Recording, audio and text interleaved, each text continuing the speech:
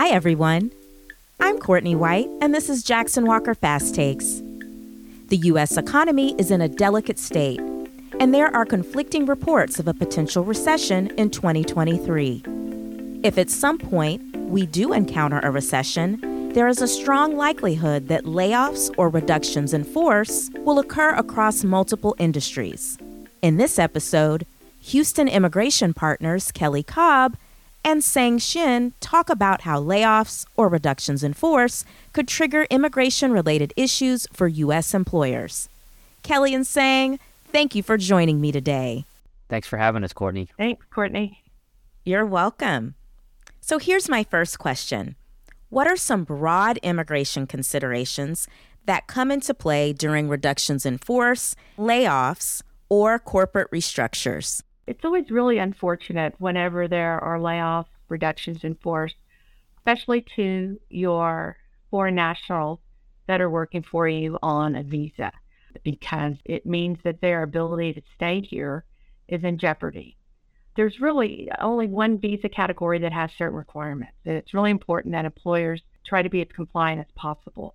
I think it's really important to make the decision to find, ahead of time, will this individual are they never coming back to the company, or is there a chance we may rehire them?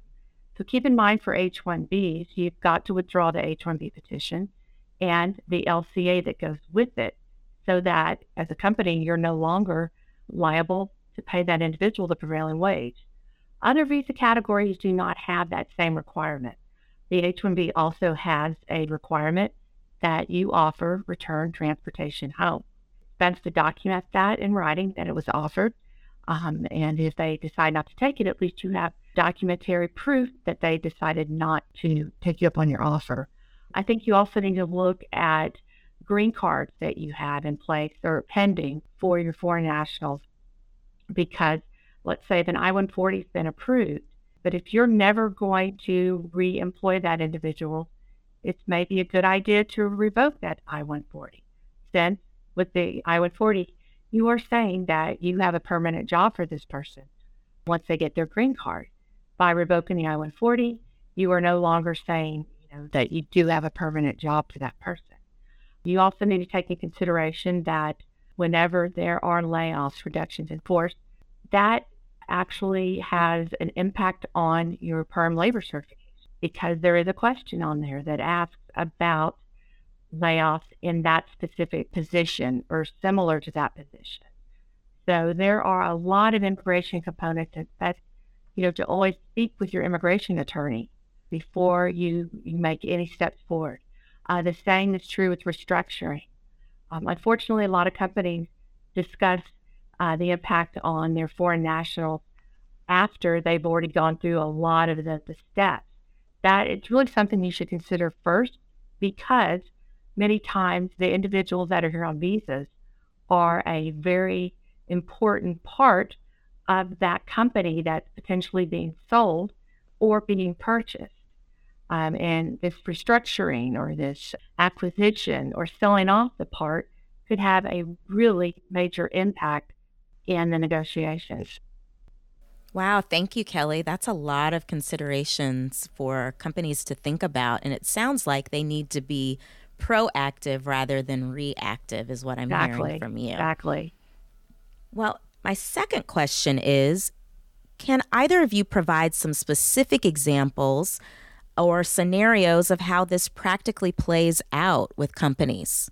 Absolutely. I'm happy to jump in on that one, Courtney. And as Kelly alluded to, and as you picked up, there are so many variables to consider.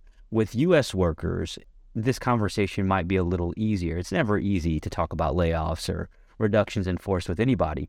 But because foreign nationals, they are tied to a certain status, a visa, which keeps them here in the United States in a work authorized capacity, that proactivity that you spoke of is much more important. So practically what happens more often than not are our clients will come to us and they'll say, we have a reduction in force coming, and we have X amount of employees that we plan on doing something about, whether it's a layoff, whether it's a reduction in force, or something that they call a furlough, meaning if we have a client that has a lot of projects, but they don't have any projects online, they'll say, we want to put this person on the bench for a little bit. And we still want them to be an employee, but we want them to come back at a later point once we have more work. And as Kelly mentioned, the H-1B visa, because it is so regulated, that's not necessarily allowed. But the one thing that we do always tell our clients is not all visas are equal. And since they're not, there may be some flexibility on other visa types that are not there for a visa like the H-1B.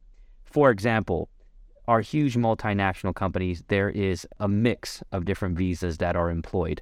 The L-1 visa is what we call an intra-company transfer visa. That's where they transfer individuals from abroad to the U.S. company. There may be some flexibility there, whether those individuals might be able to sit it out for a little bit or go back to another country where there might be a project available elsewhere for a little bit until they come back and work reappears. There are employment authorization documents where some of these types of restrictions will not be there either, right? So not all visas are equal. It requires immigration attorneys to look at all the individuals that are being considered, what their visa types are, and then creatively and proactively identify their options.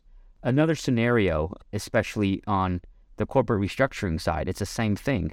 When you have to identify all the employees that are on visas and see if what we call an amendment is required prior to that restructure happening, or whether it's okay for them to stay on the visa that they're on.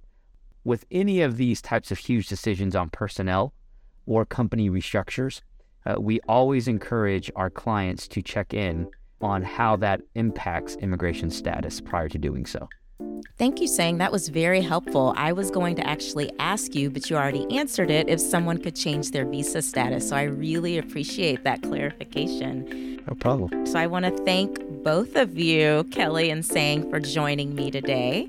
And for more information and additional JW Fast Take podcasts and webinars, please visit jw.com/fast.